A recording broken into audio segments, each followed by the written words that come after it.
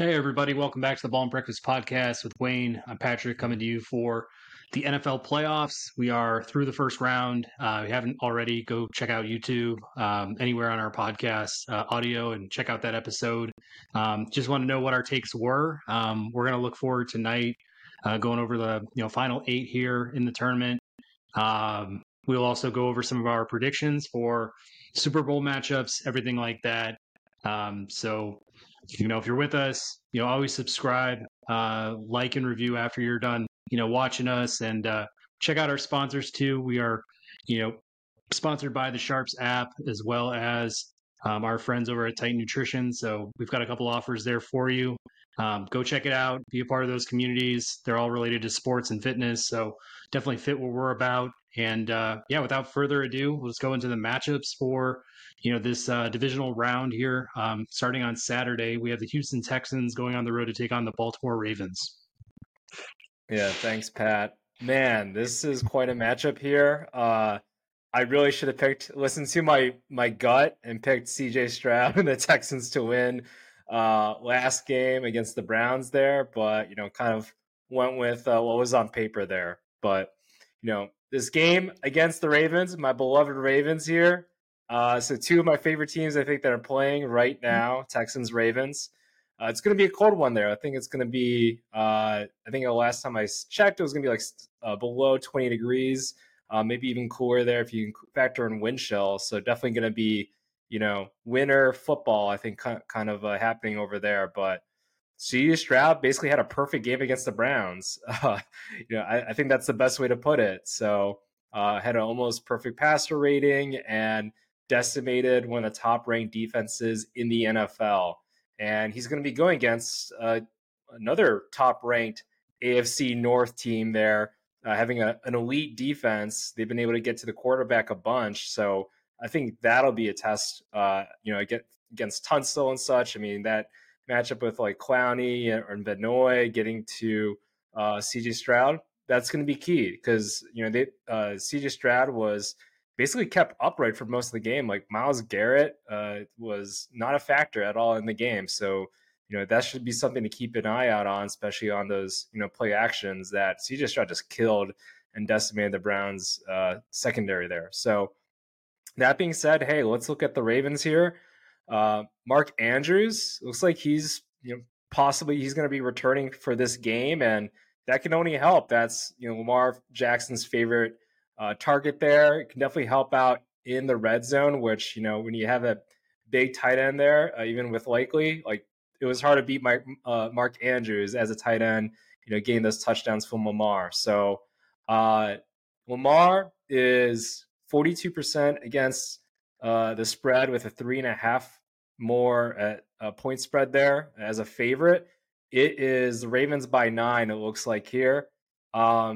He, if it's a 7.5 though, he is 1-8. So against the spread, I am picking the Ravens here, but 9-point spread. I think the Texans will cover. Like this team has been playing really well. They just so happen to be going against the Ravens here, one of the best teams in football, and have been playing really well of late. So, I'm just going to have to pick the Ravens, winning by maybe a touchdown or less. But yeah, covering that 9-point spread there.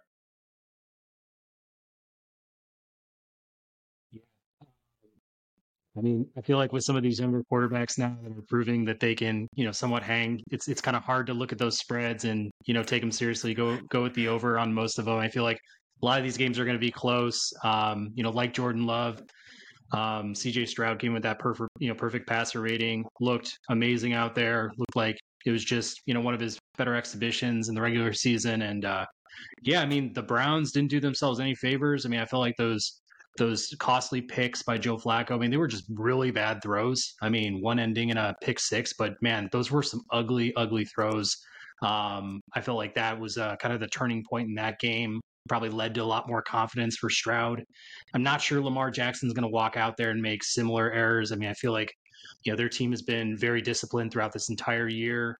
if I were them, I'd focus a lot on the ground game. Just hopefully try to pound it down, Houston's throat. That was one of their weak links, I'd say, throughout the years, just kind of preventing good rushing and things like that.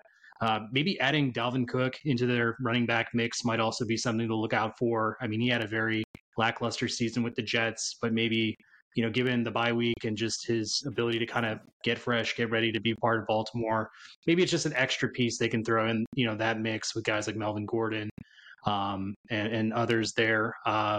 Like you're saying with Mark Andrews, that's a huge piece to have back, especially with Likely playing so well. Zay Flowers obviously been like one of their best receivers. You got Beckham there too. I like that whole offensive mix right now for the Ravens. This feels like if they were to match up with anybody, they'd want to take on maybe a young up and coming type team versus, if it was the Browns, I think that'd have been a tougher matchup for them, to be, quite honest. I mean, it's probably a bad take at this point, considering the outcome of, that wild card game between the two. But it's like the fact that, Stroud's going on the road, first game in as a rookie. I mean, we saw Joe Burrow do some amazing things with Cincy, in his first couple of seasons in the NFL. I mean, I think Stroud could be right there in terms of, his upside, his potential long term, like a guy like Burrow. But I just feel like this is a little bit too much to bite off in his first year. He got one of the best defenses there. I mean, Kyle Hamilton playing his way to an all-pro season, Roquan as well. I mean, I just like, the guys and the personnel they have there, and being at home in Baltimore, a little bit chillier. Those elements might be a little bit different for a dome team. So, man, yeah, I'm right there with you. I do think this is going to be a game. I don't want to take any team, lightly past this point. I don't know if spreads can really be that big in the playoffs and feel real, confident about them. But, I think Baltimore's had a great year, and I think they can at least get this first victory here. Yeah, I mean, Lamar is playing really well. We can talk about his, I guess, postseason record. I think it's like 1-3 or something like that. But I think this team seems just a little bit different. You also got to look at the coaching too. Like Harbaugh, he's one of the best coaches out there. Has a good track record. He's making the playoffs, making some runs here and there. Has a Super Bowl under his belt too, and also has a really good coaching staff. A lot, offensive coordinator, defensive coordinator. They're getting some look-sees for head coaching positions. So, and rightfully so. They've both McDonald and Monken have done a tremendous job, kind of just improving each side of the ball there. So I really like this team, really like the coaching. I mean, that's like one factor to take into account for, as we see the Cowboys kind of I think they just said that Mike McCarthy is going to be staying over there for the Cowboys. So sorry, Cowboys fans out there, you have my sympathies. Get well soon, etc. Looking forward to another 12-win season and then an early exit in the playoffs. But I just see that this Ravens team, I think they can bring it. It's just an unfortunate matchup, I think, for the Texans. I think they'll be able to get some pressure. Honestly, just trying a few errant throws here and there. And then Lamar, he just knows how to dissect a defense. I don't think he's going to be making the same like Joe Flacco mistakes there against the Texans defense. So especially with the weapons, pretty decent line as well. And if they're able to establish a running game with Cook, Gus Edwards, Hill, etc. there, then I think this game could definitely push that 9-point spread there. But yeah, I just have, I think, faith with CJ Stroud to keep it close. DeMeco Ryans, tremendous coach. Really good game plan, I think, against this last game against the Browns there. So it's just unfortunate, I think, for the Texans here. But I think Ravens, kind of walk away with this one here.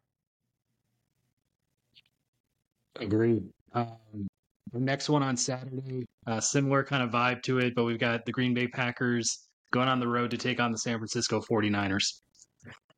Yeah, very similar vibe for sure. You got, a top-ranked team in their in that conference going against like a young up-and-coming team. Packers, youngest team in the league here. It'll be a fun one, I think, though. This is projected to be the highest scoring game of the weekend. I think I saw the over-under was like 50 some odd points there. So Shanahan, LaFleur, some of the best offensive minds out there. LaFleur with just a young squad there. Like all his wide receivers, tight ends are basically first and second years. So it's really great that what they've been able to kind of build from there now. So Jordan Love looked great. Packers have had a great season, I think. Beat everybody's, I think, at least, both of our expectations and a lot of analysts' expectations. That being said, it definitely felt like it was much more about the Cowboys kind of just cowboying. Maybe it's just it's just me and Cowboys fans, but just in how they kind of just choked up there against this Packers team. But 49ers too. This is a team that just has a history of succeeding both not just in the regular season but also in the playoffs. Albeit if they can just keep Brock Purdy healthy, I think that definitely is a big difference maker there. But they have all the talent in the world, great coaching. If they can, get ahead, that's definitely something to watch. Because if the Packers, if they get like a 10-0 score, I think we've seen that sometimes Shanahan is not the best when I guess trying to come back sometimes there.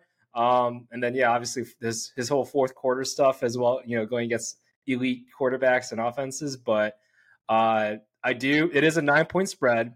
9-point spread here. Matt LaFleur against the spread as an underdog, 70% against the spread. So pretty good there. He was recently quoted as there's a little bit of freedom just kind of being the underdog. And I'm all for that. I love that attitude. I think that's the attitude you got to have, especially when you're going against a juggernaut like the 49ers. But I just think that this 49ers team, they're on a mission. They're not just thinking about the Packers. They'll definitely be focused here, but they have bigger aspirations here. So picking 49ers, but have the Packers covering the 9-point spread there. Yeah, I mean, it's not like the Niners are looking at, this playoff, game and saying, we really need to just win this game, just to have one under our belt. Whereas, like we've talked about with the Cowboys, it's that constant year in, year out pressure that they face being in one of the largest markets for football. I mean, Dak kind of looks nervous under the gun whenever it gets, around this time of year. McCarthy, we could probably digress and just talk about him as a coach, a leader, whatever you want to, call it. But I thought Green Bay did play well in that game in all phases. I mean, but obviously I did feel like that first half was pretty much, on Dak's shoulders. I felt like the narrative was, Dak is choking up. He's, throwing these costly picks. And it got out of hand quickly. And that's what can happen when, just one thing leads to another. We saw the same thing happen in the Cleveland-Houston matchup. Suddenly the game just kind of gets away from you, So, all that said, I don't think we can discount what Jordan Love's meant to this team, what he's currently showing, what he's doing in his first year as a starter. I mean, similar to Stroud, I just feel like he's really picking up steam at the right time.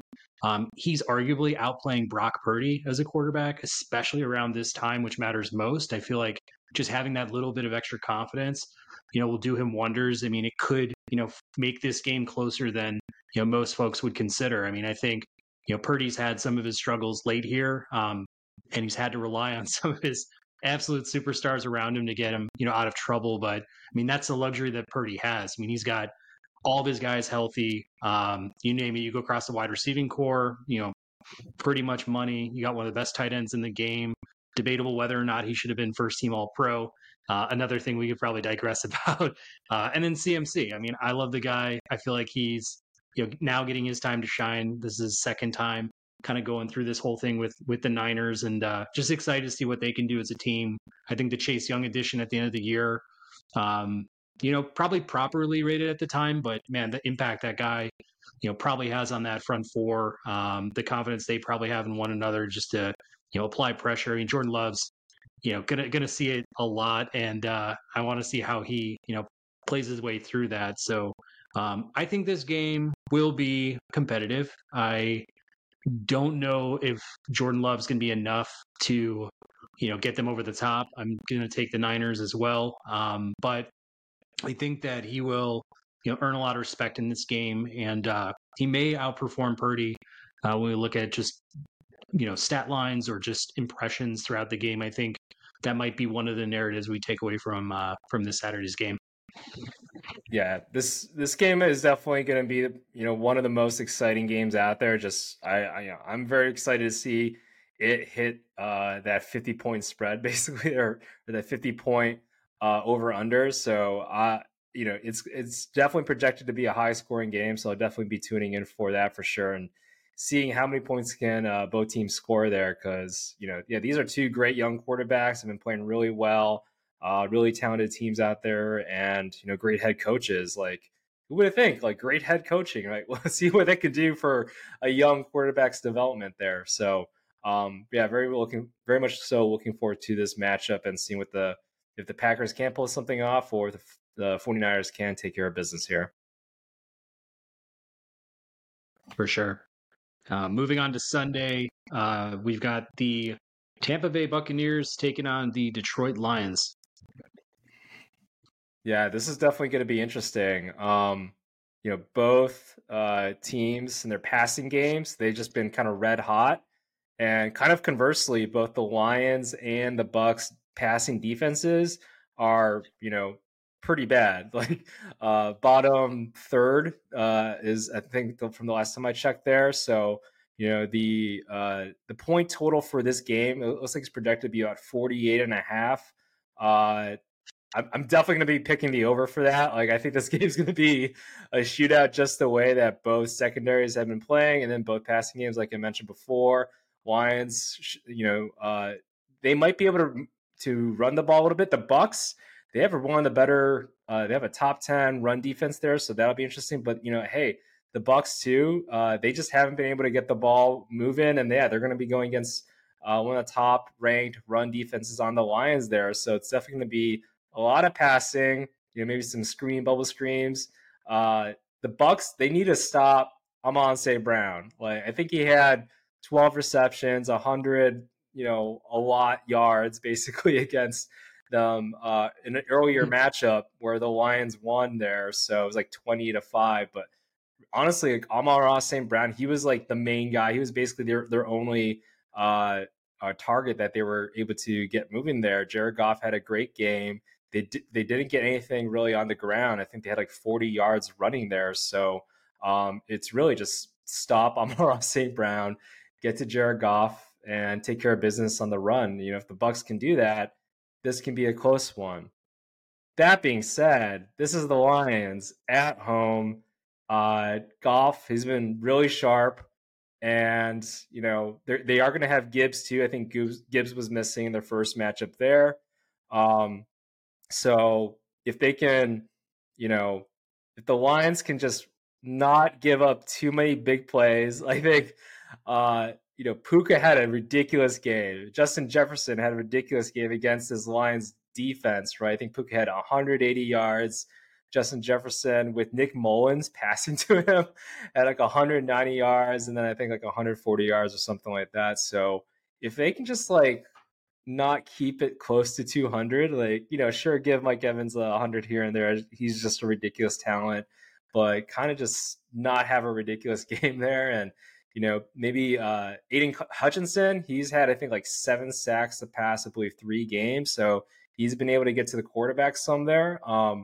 If they're able to get some pressure against Baker, maybe get an errant throw here and there, that can definitely, be the difference in the game. But 7.5 or 6.5, I should say, Lions, I think they win and cover. I think they can cover this.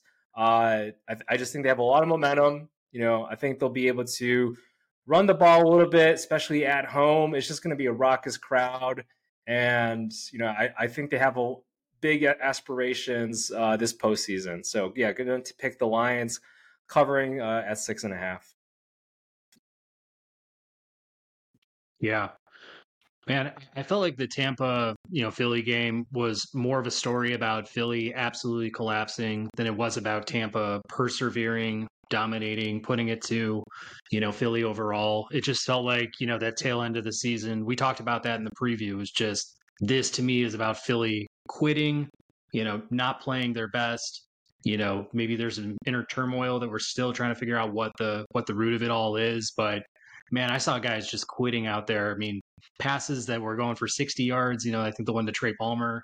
I just missed tackles. I think Ray Lewis commented on it with the Manning brothers on their their cast and everything like that. But I've seen stuff like that over the course here from Philly. in this tail end of the season where it's just giving up big play after big play, not gang tackling, not being like even the last resort, just kind of falling to their knees and, not really, getting the job done. So I don't know what it is, but there's just no reason for a team like that to go from what we were looking at as maybe a top 5, top 10 unit on defense to completely bottoming out toward the end of the year. For what it's worth, Mayfield did his job, had a great stat line, had a few touchdowns, had, I believe, over 300 yards passing in the game, due in part to some of those big plays. The defense completely shut Philly out. I mean, I know Hurts was playing with a, dislocated middle finger. He had a very pretty ball that went down the middle of the field, so I don't think he was completely inhibited by it. But I mean, for what it's worth, Tampa was bottom, I believe, 5 in the league in pass coverage, pass defense throughout the year. I mean, I think they're probably a little bit better than that now, just given, coming off this big win and kind of the tail end of their own season. But, to go up against Detroit, I think what they're going to have to do, like the Rams, is kind of try your best to shut down that run game and put all the pressure in the world on Jared Goff to beat you because, I think that's the only strategy you can probably come with Detroit. You try to, balance out your, defensive attack a little bit too much. Like they're going to exploit that balance. So it is a huge boon for them to have Gibbs back. Like you were saying with Amon-Ra St. Brown, I mean, he's like controlling that short yard, mid-range yardage game. I feel like anytime he gets the ball, he's so choppy. He's kind of like Pacheco and just like his strength once he has the ball. I mean, he's able to break tackles and get those extra yards. Laporta, I mean, getting him back in another week, healthier is definitely going to be helpful for their, pass attack too. That game with Detroit and Los Angeles was like really competitive. For moments throughout the game, I actually felt like Los Angeles was going to win the game just because it just kept getting closer and closer to them. Putting it back into the red zone, or had they not decided to punt, with 5 minutes left to go and just win for it, I believe they needed 5 yards. Like that probably would have been a smart decision at the time. But yeah, it was a game of inches. Detroit completely earned that victory. And I think Los Angeles is a better team than Tampa, in my opinion. So I'm going to go right there with you. I have Detroit winning as well, and I'll have them covering this one because I do feel like this is a type of statement game. I think they'll come out, show what their offense is really all about, exploit the pass defense of Tampa, combining in a little bit of that run game too. But I think at least being at home and having what I think is an inferior opponent to match up with in the next round, they've learned enough from that first one, get it out of their way, get that victory under their belts, get a taste of what it's like to win in the playoffs nowadays. Like they're going to come in with a lot of fire and line themselves up for the NFC Championship game. Yeah. I mean, how about the two Pennsylvania football teams kind of just not – I think they're probably the two worst teams here in the entire playoffs, right? Albeit both kind of did it their own different way. The Eagles kind of just slid in there, just looking – having that hot start. It's like how can you not screw up a 10-1 season start basically there, and then having also the Steelers kind of just doing their typical Steelers thing, just manufacturing a win here and there somehow, some way with like really crappy quarterback play. So anyway, this game, Bucks, Lions, I see the Lions for sure. They're definitely looked a lot better against a really hot team at the Rams. I think we both picked them, or at least I know I did. So they won 7 of 8 games there. The Bucks, I think they're like 4-1, 5-1 again, in the last 5 or 6 games there. So they're playing pretty well too. That being said, the Lions I feel like are just in a different echelon here. So we'll see if Baker Mayfield, if he does step up his game a little bit. Had a really great game last game, but that was definitely against an Eagles team that just has lost. Kind of they look lost out there. I think Nick Sirianni, he's lost the locker room. So how about that, right? Like if you were to think about Eberflus and Sirianni, like if we were to talk about who would have a job like midway through the season, by the end of the season, it's like, oh, who would have think Eberflus would be staying basically. But I mean, Nick Sirianni, we'll see if he does get another chance, if he's able to kind of redeem himself next season. But just everything I've read and everything, it's like it feels like he's lost the locker room, and I think that's like what a lot of GMs and other former head coaches would say is if you lose the locker room, like good luck getting any other motivation or anything like that. You compare that type of MO or emotions that are happening in a locker room to what we see Dan Campbell doing over there with the Lions, right? Like he's got them pretty locked in and motivated. So really like what the Lions are doing. I think they advance here, and yeah, we'll see what happens though. Yeah. On that point, I know it kind of moves away from the game itself, but I would consider it a travesty if Sirianni was let go, if it is only based on performance. If we are, talking about what you're talking about, if he's actually like caused some real rifts or there's some, un mitigatable damage that he's done to his team, like I totally get that. I think that would probably be the only reason I would let him go on, because for 3 seasons to do what he's done with Philly, getting him to a Super Bowl last year, I mean, pretty much being one of the dominant forces in the NFC East. I mean, I think that definitely says a lot. They did go into that game without AJ Brown. From what I've heard, Brian Johnson, their offensive coordinator, has had problems with Jalen Hurts. I've heard Sean Desai, obviously a former Bears defensive coordinator, got his duties stripped from him and given over to Matt Patricia. I think both of those guys could probably be out the door. I know Brian Johnson at least has been getting looks as a possible head coach candidate, maybe an offensive coordinator for another team. But I think you bring in maybe one offensive coordinator, one defensive coordinator to really help right that ship after Steichen and Gannon left. And that's been a lot of the talk too. I've heard that Lurie and Howie Roseman have just been kind of like, debating whether or not they can, keep Sirianni and just bring in new coordinators. But they were talking about how that was an issue and that somebody's going to be let go. I mean, some folks are going to be let go regardless. I just think in today's day and age, like we did see McCarthy get retained after a 12-win year and a really shitty playoff performance, but it's like, it's too quick trigger to me, man. Like great head coaches don't grow on trees, man. They really don't. I mean, we look every single year, there's like 5 to 8 jobs available every year. I mean, just cycling through some of the retreads or trying to take a gamble on, who we think is the next big thing. Like, it doesn't always pay off. I mean, I'd almost get like gamble that it doesn't pay off majority of the times. And it's really hard to find, a guy like Sirianni who's young, pretty much done nothing but excel when you look at win-loss and getting his team to some pretty great heights. I mean, I think if he does get let go, he's going to have a job tomorrow kind of thing. So all this said, just like want to throw caution to the wind there that, just letting somebody go at the head coach spot, doesn't solve all your issues. Yeah, 100%. Kind of like, how the Bears, they're kind of also just trying to figure out offensive coordinator right now and defensive coordinator too. So, yeah, a lot of, coaches. Hopefully the Bears get the best one and not the Eagles. But yeah, if I'm the Eagles for sure, if I'm an offensive coordinator, like if I'm like, I don't know, like a Kellen Moore, maybe I want to like have more seasoning, kind of prove myself a little bit more, then that's definitely a great opportunity, I think, to just join that roster. Albeit, yeah, they're not going to have Kelsey anymore. So, but they still have a loaded roster, still one of the better offensive lines, and young talent in Jalen Hurts. So, and a good wide receiver core too. So, yeah, I don't know. It's definitely an interesting thing to talk about. Sorry, Bucks and Lions fans, to make this a little bit more about the Eagles and their downfall here, but we just definitely had to feel like mention it. Just because it's such a interesting story and how that season just kind of washed away there, right there at the end there. So, yeah. Yeah. So we'll see.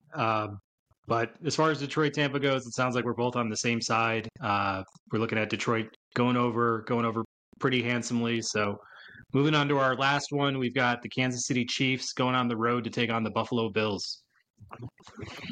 Here it is. Okay, this is definitely going to be a fun one, I think. So, and we'll see if we're aligned on this, because hey, this is a very interesting game. Talk about one of the biggest rivalries in all the NFL. Patrick Mahomes and Josh Allen here. This will be the first playoff road game for Patrick Mahomes, which is unbelievable to think about, right? But this just goes to show how tremendous they've been, and also how they kind of have taken a back seat or stepped back a little bit here. So Bills, they've won their last 2 regular season matchups here against the Chiefs. In the head-to-head matchups overall, Josh Allen is 3-1 in the regular season against Patrick Mahomes. Mahomes, though, he's 2-0 against Josh Allen in the playoffs. So that's, kind of where it counts here. And I'll get more into kind of, what my theories are on that a little bit. But, Mahomes, too, like the Bills, they're 3-point favorites here. It's at home. Bills have been playing lights out, tremendous. Josh Allen on a whole nother world right now. But, Mahomes, 8-1-1 career as an underdog. So he's been an underdog in 10 games his entire career.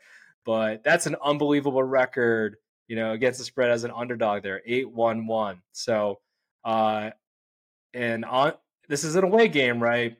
His away record is better than his home record, which is hard to think about because he plays at Arrowhead, one of the loudest stadiums in the world. So, 39-11 away record versus a 35-11 home record. So he's even better away against the spread too. So than he is at home. 28-20-2 away, 25-21 at home. So a lot of interesting, I guess, numbers there to think about. If you're a bettor, and then also just as a fan, it's like how is this going to turn out too. So shorter week by the Bills or for the Bills. They played on Monday, and their matchup's going to be on Sunday here. So compare that to the Chiefs, who they played on Saturday. So that's more time to rest, a little bit more time to study, and kind of look in advance and see maybe game plan for the Bills probably a little bit more, because I think everybody and their mom kind of predicted the Bills to win that matchup there. So the Chiefs defense, I think, is a difference maker. Bills, their injuries have piled up a little bit on the defense, getting a little bit healthier. It looks like Rasul Douglas, he's going to be playing. But yeah, I think they've just been battered up a little bit. Like I mentioned before too, about the shorter week here. And the main difference maker for me to pick the Chiefs as the underdog, I think, is the coaching. I think you take Andy Reid versus Sean McDermott. I take Andy Reid 100% of the time. You add in Steve Spagnuolo, one of the best defensive coordinators in the NFL, a revamped defense too. I think also too, if Patrick Mahomes, he can just manufacture some touchdowns here and there, kind of play that game manager role a little bit. I think that does it here. I think the Chiefs defense will be able to slow down Josh Allen and that offense. I know the Bills won the regular season matchup here, but like I mentioned before, this is the playoffs. Is third time the charm for Josh Allen to beat Patrick Mahomes? I don't think so. I'm taking the Chiefs. Patrick Mahomes advancing to their 5th straight AFC Championship game here. Yeah, no, I totally hear you. I want to go with you too on this one, just because it seems too fitting. It seems almost too certain that a team like the Chiefs, will go, into Buffalo, into a hostile, environment, with Mahomes going there for his first time and, knock it off. And I think that'll kind of, build on his story, his narrative for being one of the greatest players, greatest quarterbacks of all time. I totally see that whole narrative. There's a strong part of me that just wants to push back and take Buffalo. I feel like, for all the good things you've said about Josh Allen, I think that extends the whole team. When I look at what's been going on the second half of this season, it's been a tale of 2 years for the Bills themselves. They've been extremely resilient, getting through some of these games. I did feel like there was a moment in that Pittsburgh game where Pittsburgh started inching in on that one, and I was like, okay, this might actually be a football game here to close it out. And luckily Buffalo was able to get that extra touchdown to just pad their lead a little bit. But there was some scares throughout that game. It wasn't a walk in the park for Buffalo, especially in the second half. But again, I know, like you're saying, the injuries have started to pile up. If Terrell Bernard is not playing, and they're going to go back to AJ Klein as their Mike, I think that will be a huge loss for them. I mean, Bernard was one of their best players on defense all year. I do like the fact that there's been a lot of guys stepping up for Buffalo in times where they've had major injuries. I feel like, Taylor Rapp in the secondary has done a great job, just kind of covering in for, Rasul Douglas, others making a big pick in one of their, last games in the regular season. I feel like, we're to this point now where, you just got to look at Buffalo and who they are and how they feel going up against KC. I don't think that they fear them. I think that they see themselves as equals when they go up against the Chiefs. I feel like Josh has had some huge games. Obviously a big loss a couple seasons ago to Pat Mahomes with that amazing overtime performance by both guys. I feel like there is that mutual respect there between them. Obviously, like you said, KC lost the regular season matchup at home. Going into Buffalo, I think that's a great, advantage for Buffalo, themselves, just to have the crowd behind them in this one. I don't think the weather's really going to play a factor either because KC just hosted the Dolphins in, what was it, -7 weather, -30 wind chill or something. So I feel like that's kind of a neutral. And, I think that, Reed, I'd obviously take over McDermott any day. This just feels like, to me, it's Buffalo's season. It's Buffalo's time. I know that's probably it's even hard to say, man, because I do see like how sneaky, great KC's going to be, especially as underdogs going into this one. But I feel like if Josh Allen's really ever going to be revered as one of the greats of this era, he's got to get this win. I mean, this is kind of a make it or break it for his career. I don't think Buffalo, is going to have as many great opportunities as they do this year, especially with the home field advantage. So going against some of my instincts here, like my gut is kind of like after what KC did to Miami at home, especially on the defensive side of the ball, it's really hard to give them any sort of disservice here. But I'm gonna go with the Bills. Hey, that's definitely a good pick, I think, too. Like, I've been back and forth a little bit about this. I think, maybe this is my hot take, I think if the Bills win this game, they're going to be so hyped up and motivated, they're going to take it all the way. But more on that later, I guess. But yeah, this will definitely be a great matchup.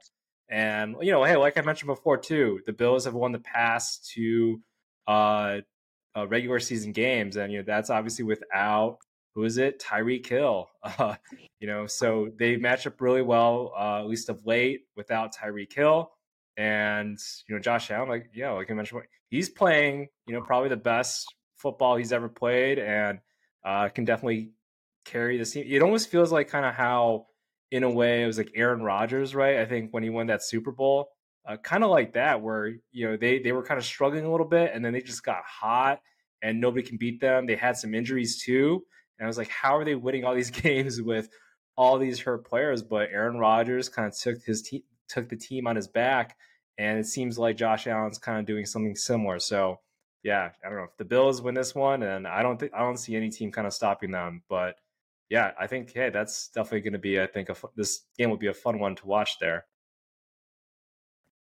Yeah, I think the thing that I'll also add about KC to me is that they have been leading a lot with their defense this year. I haven't seen a lot of amazing offensive performances coming from the entire team this whole season. I feel like that first round against Miami, you were going up against a lot of their reserves. They lost a lot of guys as well in that home stretch. And I mean, even then, I don't think they had to really drop the hammer to win that game. I think they put up 27, but I mean, I feel like against a team like that, it probably should have been blown open a little bit more if this was your typical KC team. So, I mean, I see a lot of leaning on Rashee Rice, and that's probably been their most effective weapon throughout the course of this season. I mean, Travis Kelce, to me, has also taken a bit of a step back. I mean, he's had maybe one of the lighter seasons that he's had in a while. I mean, it still makes him like a top 3 tight end, but he had some pretty costly drops in that Miami matchup. He doesn't necessarily look himself. You know what I'm trying to say? So it's like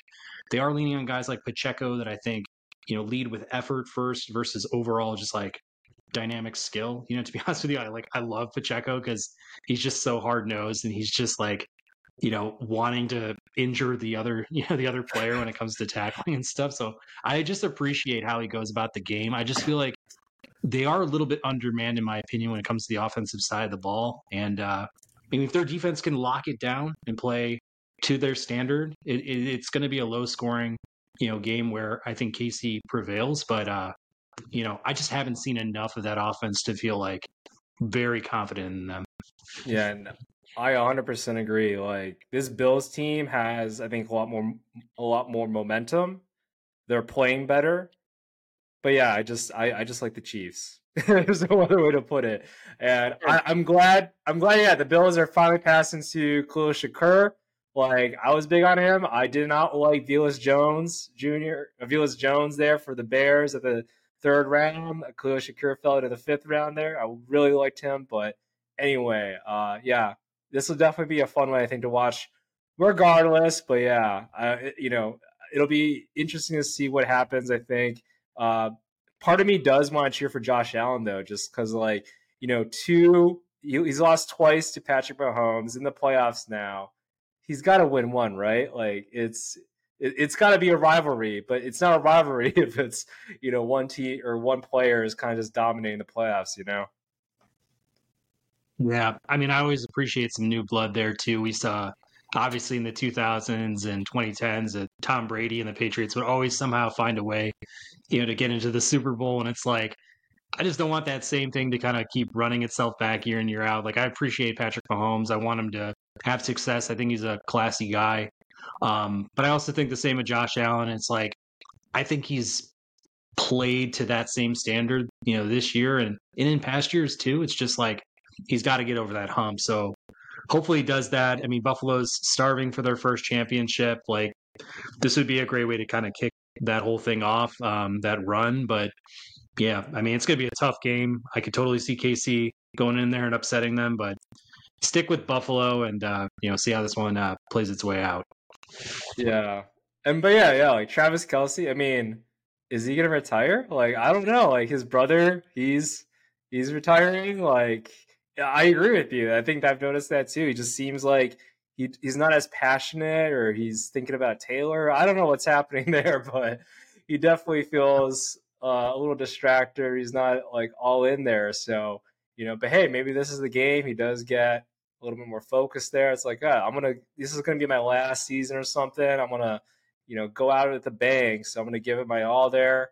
Hand the ball over to Rashee Rice as the primary number one for Patrick Mahomes for the next 10 years. So, but yeah, if this is Travis Kelce's last season, that'll be interesting to pay attention to. And the Kelce's will just be podcasting, I think, for now until eternity. So, but yeah, definitely something to keep an eye on there. And yeah, it'll be interesting to see what kind of game he has, I think, against the Bills here. But he'll definitely be, I think, an X factor no matter what, though.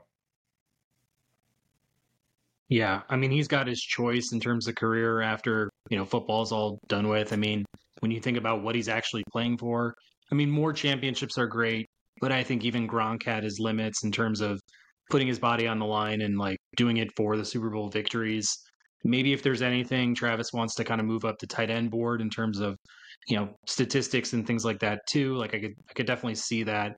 But at 34, going into 35, that's kind of like tail end of career, in my opinion, for a tight end. Like you said about his brother, they do that like great podcast together, and like I think just being with Taylor's probably only amplified, his status, his image, and things like that. And yeah, I can't fault the guy. If he's on the doorstep of maybe getting married and like trying to settle down and stuff too, like maybe football isn't the first thing in line when it comes to just what's truly important to him today. But yeah, it's just funny to see like just some very routine catches being dropped by a guy like that who's just made that, his business. And it's like, I don't know what's going on, man, to be honest with you. He just looks like a different player this year. So we'll have to see, man. Again, this is a different KC team than the ones we've seen in past seasons. That defense has really stepped up. So to me, like that's where it starts. And then you also have Patrick Mahomes, and it's like, and he'll find a way, so we'll see. But this one shall be good. We've got our choices here locked for the 4 games coming up this weekend.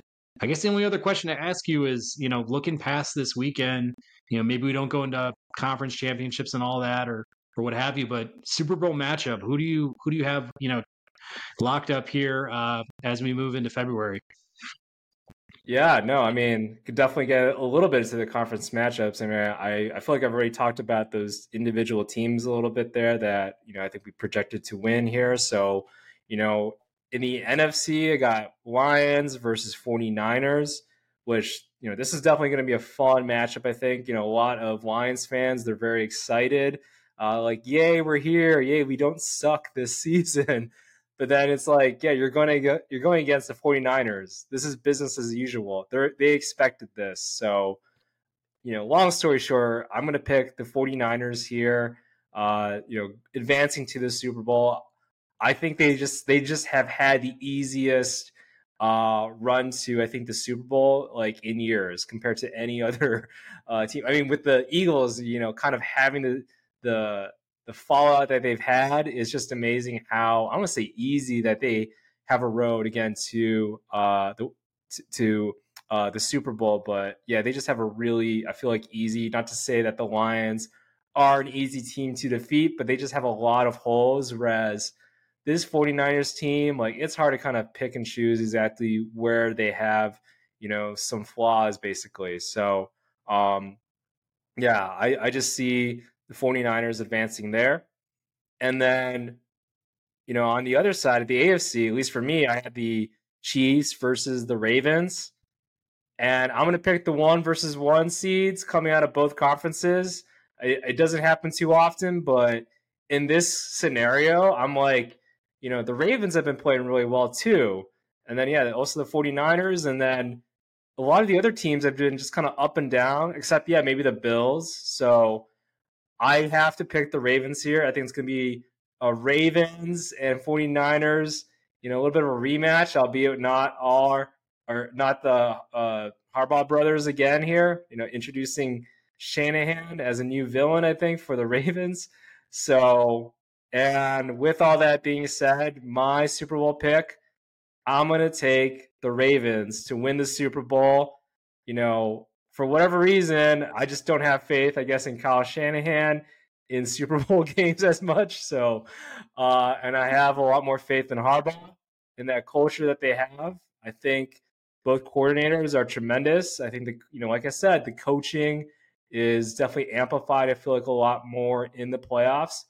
Lamar finally gets a little bit more of that monkey off his back with regards to not being able to, win some big games here. I think he's got a tremendous team. He can pass the ball. He has wide outs. Mark Andrews, his top wide out. I think he's a tight end, but he's honestly the top wide out. He's going to be healthy. And yeah, that defense is just playing tremendously, both from the linebackers to the secondary to the line, right? Being able to get to the quarterback. I think they're just firing on all cylinders right now. They also have, lo and behold, the best kicker of all time too. So I just feel really good, I think, about picking Ravens winning the Super Bowl for me. Interesting. Yeah. I mean, it's a bold take, man. It's a bold take only because Baltimore has been a lot like Dallas in past seasons, where even when they have an amazing regular season, build a ton of momentum, they have this, ability to kind of disappoint. And, we'll have to see. I mean, I feel like Houston's a great matchup for them to kind of build confidence. I feel like that's a winnable game for them at home. They've played them at home this year too, earlier in the season. I mean, it's a much different ball game now, but I think that first victory for Baltimore will be really big for them. In some ways too, they kind of remind me of the Dodgers, just because, like, I don't know, man, there might be something between the years with Lamar. There might be something that just doesn't click when it comes to his timing. Maybe it's like kind of like Dak Prescott type outlook on maybe his abilities to get it done in the clutch. Like, we'll just have to see. But this is the best shot that Baltimore's had ever as a team, kind of going into the playoffs, and they need to capitalize. But I think they have the talent to get it done. Just have to see, if Lamar and company can go ahead and do that. On my end, I feel like, looking at the NFC, I'm going to follow you right there. I feel like, San Fran gets their win this weekend in what should be, a pretty winnable game. They match up with Detroit. For all the things that Detroit does best, it's on the offensive side of the ball, and San Fran just does that a little bit better too. So, bringing that defense to Jared Goff and be something he hasn't necessarily seen, you know, as much of maybe in the NFC North throughout this year. I mean, in this playoffs as well, I feel like Detroit's not going to face a better defense than San Francisco. There's just too much talent there for me, especially, you know, going to be playing at home, being hungry from kind of losing last year's championship game in the NFC. I think that's going to really motivate these guys to come out and play to their best. I'm thinking the one thing that holds them back could be Brock Purdy. We'll have to see how he does, against this game in Green Bay. That'll tell me a lot, just how he comes out and plays the game, because he's the one thing that I think could really help sink that ship early if they were to go down. But I think they get through Detroit and build some momentum, going into that Super Bowl. On the other side, I think this KC Buffalo game is, basically the AFC Super Bowl. I think whoever wins that game for me is going all the way to the Super Bowl. I've obviously talked about Buffalo, squeaking past KC in that one, but I think they can do the same thing against Baltimore. I just like the experience that the Bills have had, especially Josh Allen playing in some of the bigger games. I feel like Lamar in the past couple of seasons hasn't really had the best team around him or behind him to kind of build that experience with some of his guys, build that rapport that I think you need in really high stakes games, really pressure packed games as well. And yeah, the defense is one thing for Buffalo. If they can get some of their guys back, that'll help. But they've just been clicking on all cylinders to me. They feel like the team of destiny, is, at least in the AFC. So pick them going to the Super Bowl to take on the Niners. It's crazy because then we get there. I love Buffalo. I would definitely side with them. I'd pull for them. I'd cheer very loud for Josh Allen. But I think from the start of this year, the one thing that I said in kicking off our predictions and doing previews for the entire NFL is like, San Francisco, they're their own worst enemy if they are to go down. I mean, I feel like they have just too much talent. I like everything that they have on the offensive side of the ball, especially when Purdy's in rhythm. Defensively, I don't really see much of a flaw there. And I just think they need to, put together a couple of victories here in, the NFC to kind of get them rolling. But overall, I think the one thing I've said is if they can just stay healthy, they're the best team in the NFL. And I'll stand on that. I think if they go up against Buffalo, that's going to be a good game for them. It's going to be the best one they play, this playoff season. But I've got San Francisco going over, and I don't know what the score will be, but I think they could, beat them at least by maybe 7. Yeah. I mean, yeah, I think that's a solid take. The one thing I will say about the Ravens is that it always feels like Lamar Jackson during the playoffs, he has no supporting cast. They're all hurt. Like usually they're all hurt. Now they're healthy. I mean, granted, Andrews is kind of coming back from an injury. No Dobbins, but the rest, like they've always had a banged up offensive line or banged up key defensive players. So, but yeah, like you mentioned before, though, even with the Niners, the health as well, especially in the playoffs. And if Brock Purdy can make it to the Super Bowl, not be too damaged here and there. I mean, yeah, when when he had Brock Purdy getting taken out of the game, he had McCaffrey taking snaps under center, like everybody kind of figured the game was done then. So yeah, if every whoever is kind of healthy, that's always I think a key thing there. But yeah, I like the Buffalo pick. I honestly I think I put 2 wagers out there. It was Ravens winning over the 49ers, and then San Francisco, actually basically your pick there, San Francisco beating the Bills, because I definitely see this Bills team making at least a run there if they can get past the Chiefs. I feel like the Bills have more playoff experience than the Ravens, so I like that matchup for the Bills there actually there. But yeah, no, I think that's a good solid take. And yeah, the 49ers, best team I think in football, best roster in football, only got better in the offseason. And then yeah, healthy Brock Purdy. Purdy's been playing out of his mind basically all season. Their entire team has been healthy really right now. So, like you mentioned before, Debo Samuels, Trent Williams, they're still there. So if they can just play and be healthy, then this team, it's going to be really hard to stop. So, and yeah, they have probably the easiest road to the Super Bowl compared to the AFC there. So, yeah, I think that's a good solid take there. Yeah. I think if there's one thing Baltimore could prioritize, I mean, let's say they don't get the job done, past the Houston matchup. I think they've really got to, go back and get a stud running back. Go back and, wash out this whole like cupboard of just different pieces. I just feel like any team that's, playing Baltimore, I mean, you can't necessarily drop back and just prioritize, locking down the passing game because Lamar will kill you. But it's like if Lamar just had another guy who was just as explosive as him, with some of his wide receivers, like it could be argued, before Zay Flowers showed up, like they never really had a one or even like a solid two. Like you just need to keep surrounding Lamar with some top flight weapons. And I mean, that team would be pretty much unstoppable. I just feel like they kind of do this to themselves where it's like, Dobbins, that was unpredictable. I mean, obviously he did have the ACL before this year, but it's like, you know, I guess they went into this year banking on Dobbins being healthy and kind of having like 1,000-yard season.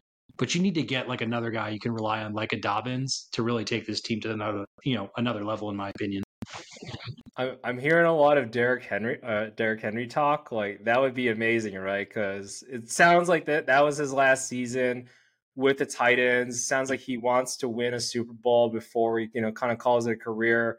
I think he's 27, 28 or something like that. So, but his game definitely translates, for the long haul, just a tough physical specimen that, could run down. So I would love to see Henry joining the Ravens there.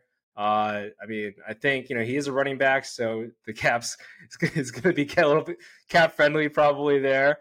But yeah, like it is. I agree with your point there. I think having that running back there that kind of similar to the 49ers. If you remove Christian McCaffrey a little bit there's still a great squad, right?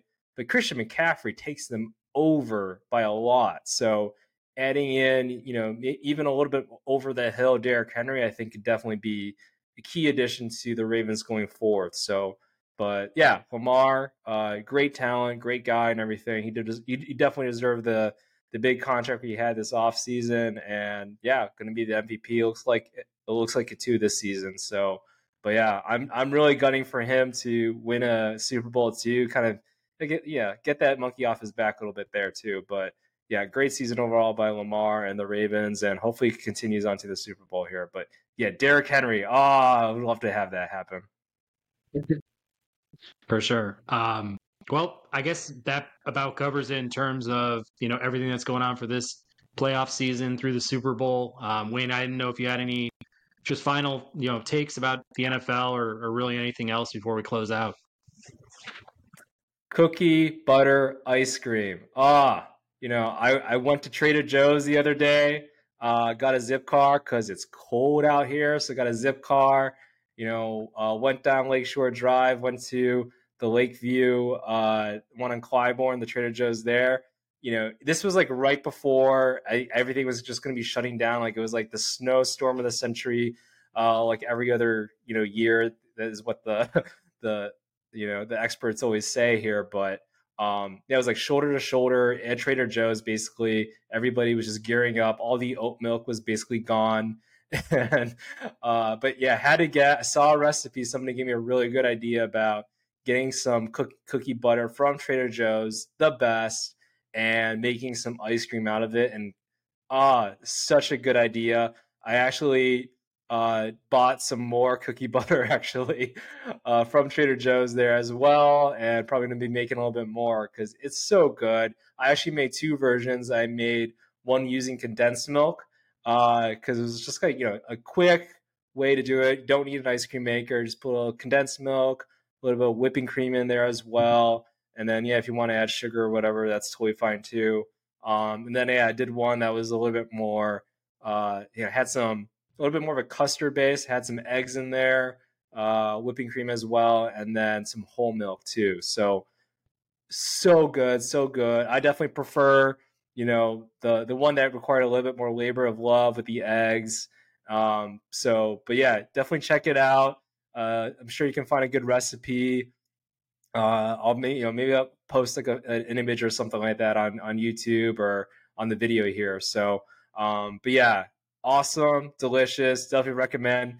Pat, if I could send it to you, if I didn't have to like go and be all chemist about it and put it into like some dry iced box or whatever, which would probably cost me an arm and a leg a little bit, I would definitely send you some. But yeah, definitely recommend for anybody that is interested in new ice cream recipes. Yeah, man. You're on this ice cream game right now. I feel like I've heard of like a bunch of different flavors coming from your workshop and stuff. I will say over here we had been making a lot of milkshakes. At least throughout the holiday season, I've been trying to at least cut back a little bit as we move into the new year and get back on a good track. But I also was like really into trying out different things with my magic bullet. Basically, just throwing a couple scoops in there, some milk, trying out different flavors. I think I did one with some mint Oreos that was just pretty much awesome. I mean, it came out more like a McFlurry than it did a milkshake, but it was still, really damn good. And every week, I feel like it was just messing with caramel, messing with, chocolate syrup and things like that. Doing some basics with vanilla too, just the extract and stuff. But yeah, ice cream is, definitely a favorite of mine when we think about dessert category and just like, just that homey, guilty pleasure and things like that. But no, it sounds pretty cool, man. Yeah, you'll have to share more on the IG account or wherever you can to show our viewers like what you're really up to over there. Yeah. I mean, I definitely made that, and I don't know why I'm making so many cold things when the weather is like sub-zero, but for me, it's definitely some comfort food. I definitely have gone the other way. I'm pretty sure I've gained. I'm not even gonna look at the scale or anything. I'm not gonna weigh myself, but pretty sure I've gained a couple pounds here and there to start off the new year. But it definitely has been a little mad scientist experimenting on different flavors and such. I did make a dragon fruit ice cream, which I am not proud of. Like I use a little bit of coconut milk, but dragon fruit in the U.S.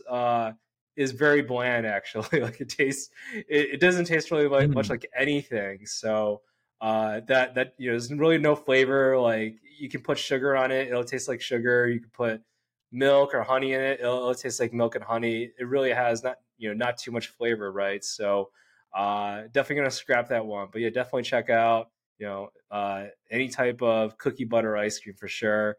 If you don't have an ice cream maker, utilize some condensed milk. That's definitely the best path forward. So, but yeah, I don't know what it is with ice cream when it's cold, whether it's a milkshake like you, Pat, or just making some of your own. It definitely, I don't know, it makes things a little bit easier. It just makes life nice, I feel like, is the best way to put it. Yeah, man. No, I totally love ice cream. And for the record, mint Oreos completely destroy Thin Mints. So anybody who's like a big Girl Scout cookie fan, things like that, save your money, dude. Just go out get the mint Oreos. They're way better. But give it a try if you like chocolate mint, and let me know what you think. Because seriously, man, I tried them for the first time, probably a month ago now, and I was like, holy crap, Yeah, how did I never know about these? But yeah. man, yeah, they changed the game for me for sure. I'll probably make ice cream out of that now. Probably like, hey, Girl Scouts, just give me a bunch of cookies, mint, Thin Mints or whatever, and then just make some good. Or is it the Samoas or whatever? Like, oh man, that would be a tremendous thing. I feel like so those things are addicting. Yeah. Yeah, man. Plus, Um. you don't have to spend like $10 a box, Like those girls are just standing out there hustling. And I feel like nowadays they're taking credit, they're taking Apple Pay. They've got, crypto accounts and stuff. It's like, man, just seriously, just stop standing in front of the grocery store making me feel guilty that I'm not going to spend $50 with you today. And like, I'm just Yeah. going to go and grab my Oreos and call it a night. Yeah, those girls are some legalized drug dealers for sure. I feel like so. All right, yeah. Enough of All right, well, the fat talk and calling young girls drug dealers. What is your final thought? yeah, man. I guess Indian food, it's kind of come on my radar. Had some last night actually. Big fan of chili chicken, just in general. Just chicken. Sometimes they, can. I think they more or less. You can saute it. They can either fry it. It kind of depends on the place. This one had a thicker chili sauce around it. Did some green peppers, some onions. It was very good. It's been a while since I've had like really memorable Indian food, especially being out in DC, which is too bad because of our scene out here. I think it's great overall. There's a place called Rasika that's kind of on the top 100 list for Washington Magazine. I feel like it falls within the top 10 even. So one that I have to try. I always get garlic naan with whatever I get. I think overall, like it just makes the meal, like kind of pulling that apart and playing with, the entree itself within the pita. And then I also had some vegetable pakora, kind of like these vegetable fritters. I think it's like lentils, potatoes, onion, kind of all fried up and stuff. So it's just a pretty good appetizer. Um, I feel like when I think about Indian food, I always come back to Chicago.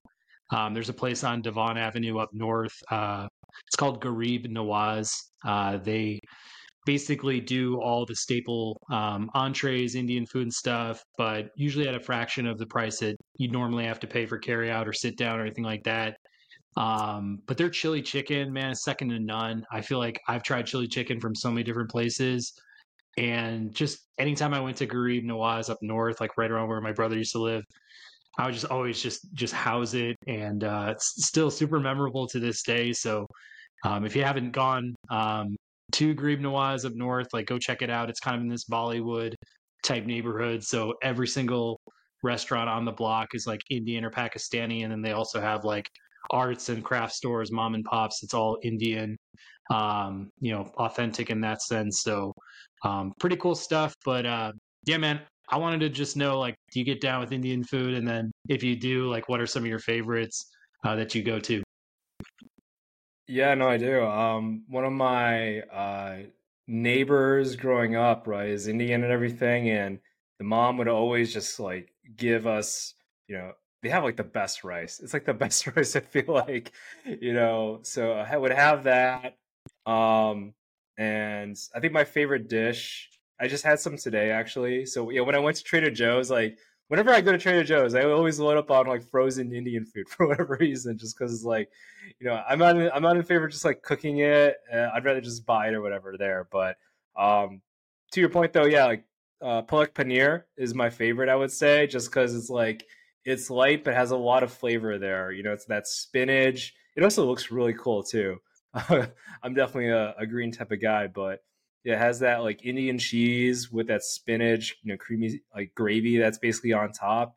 Having that with some Indian rice, like I could eat that for a week basically. So I definitely am a favor of Indian food. And I'll definitely got to check. I don't think I've actually been there. Nawaz looks like on Devon, so it looks like it's got really good ratings. I think I see it on DoorDash, so I might have to take a little gander there, or just take up a nice trip up there. Maybe when it gets a little bit warmer, or maybe I take a little ride up there, and kind of gut it out with the weather here. But that sounds really good too. Um, Definitely check out Devon if you are in the neighborhood in Chicago. Definitely great Indian food and just a great culture there too. So, but yeah, palak paneer, hands down. Always love a garlic naan for sure, though. Yeah. I think the thing that I like about Garib too is that neighborhood just gives you that old style Chicago feel. Like nowadays there's so much development throughout these cities. There's so much new that's kind of going up that, kind of looking at what is preserved from like traditional Chicago neighborhoods and like those small mom and pop shops, those blocks that would just be kind of filled with them. And you got those old like brownstones and like brick apartment buildings and stuff. Like I just feel like that is what I remember Chicago being. So anytime I used to go up in that neighborhood, or if I think about it nowadays, it's like I still think that whole area would probably be preserved in the way that it was left. But it's cool when you are on that north side of Chicago and you can just dart over to these different neighborhood blocks, and it's like a specific ethnicity kind of embodies that whole area and stuff. So like you will totally get the Indian vibe when you go into that block, and I think that's another great part about it. But yeah, man, pretty versatile when it comes to Indian. Like, love chicken tikka masala, butter chicken. I do like the stuff you can buy at grocery stores or takeaway. We'll shout out Costco again because I'm a complete fanboy. They do have some really nice packaged meals that you can buy to go and stuff for Indian stuff too. So, but yeah, I'll keep it at that. Yeah, folks, check it out. Maybe we could just drop their name and maybe a little bit of a graphic here just to like make it clear to folks. But yeah, give them a shout. I think when you go in there, you'll get like a big steel tray. They'll throw your entree on one part of it, and then you get like a little bit of yogurt sauce, some veggies. You can also have your naan there on the side too. So man, yeah. Now I just want to go to Garib and try it again for another time. Yeah. And to your point with regards to, I think it is nice to preserve some of the culture, right, in neighborhoods, right? You can only have so many Trader Joe's in places. It definitely is a different feel, when a Warby Parker comes in, right? So it is nice to have, I think, those cultural elements, preserving that. I think oftentimes we see, you're right, is that, I know some people too, it's like, especially of Asian or Indian type of backgrounds, if their parents hold or own a restaurant or some sort of business, right?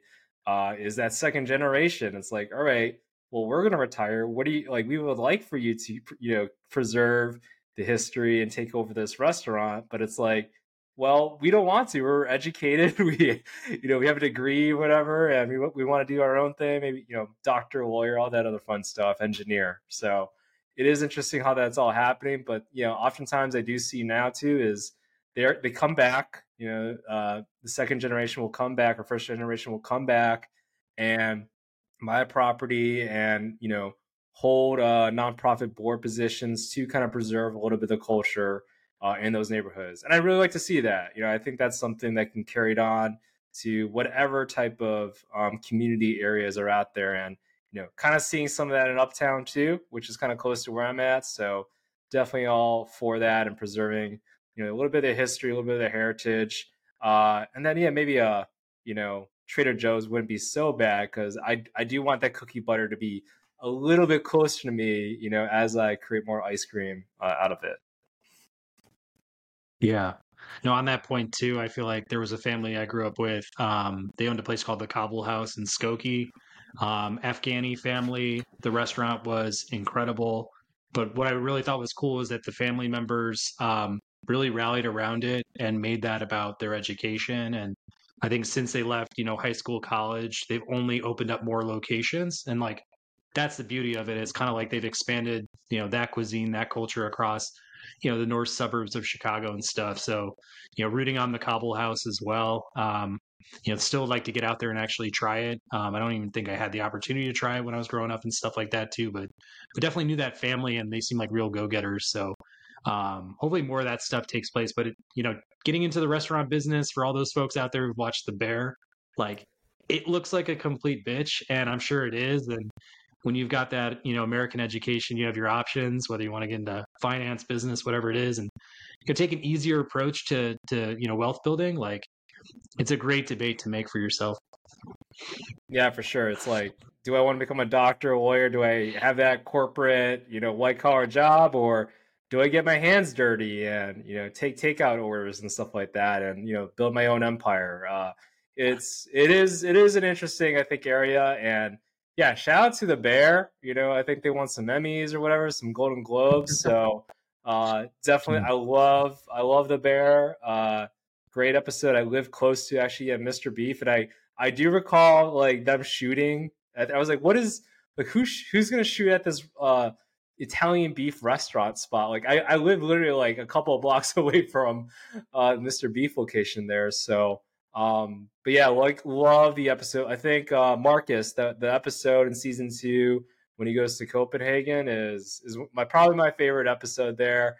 I think he's like a little, becomes like a pastry chef more so fine tunes his craft, learns from like a very calm, methodical individual who doesn't put all the pressure of the world on him. And yeah, just a beautiful episode. I think season 2, that's just like a really good season. I think each episode carries its own weight and has something different there. But yeah, speaks to, I think, having restaurants in the family and that kind of communal aspect that you have overall, So really like The Bear. Definitely go check it out if you haven't. I know probably every other friend that you've had has probably talked about The Bear, but it definitely, I think, is worth watching for sure.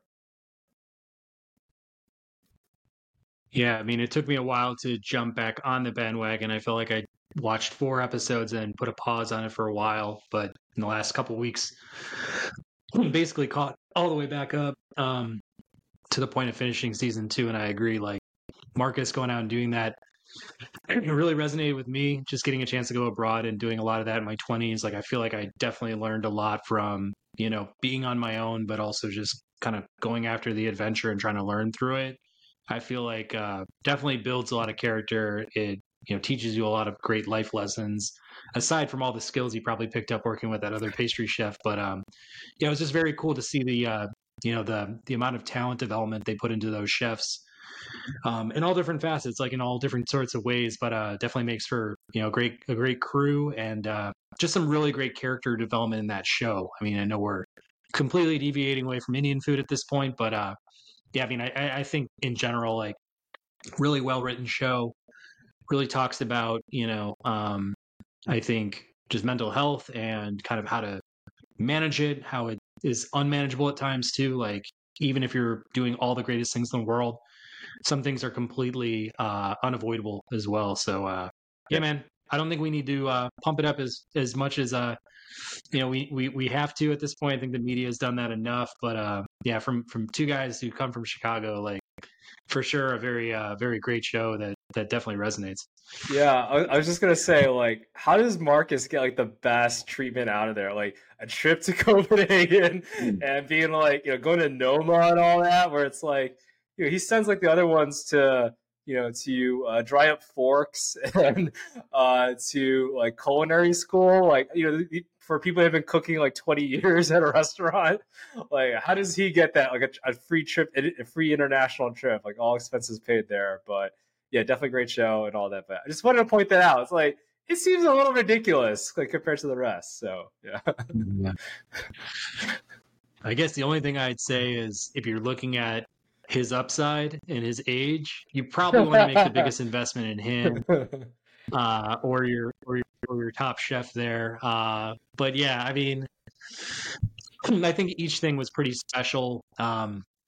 The forks especially was great. I feel like he definitely learned a lot from being the fork guy for the week or whatever it was. But yeah, man, it was a pretty good rundown for tonight. Looking at the playoffs, talking food, our own cultures here, what we're all up to in the world of food too. But yeah, we'll be here. We'll be back. Hopefully sometime next week. But if you're still with us, subscribe, leave us a review of some kind. Check out our sponsors as well. And guys, you didn't have to pay for this. We're not going to put it on Peacock, so don't have to worry about subscribing to us or our channel with any sort of monetary purpose or anything like that too. So with Wayne, I'm Patrick, signing off for the Ball and Breakfast podcast.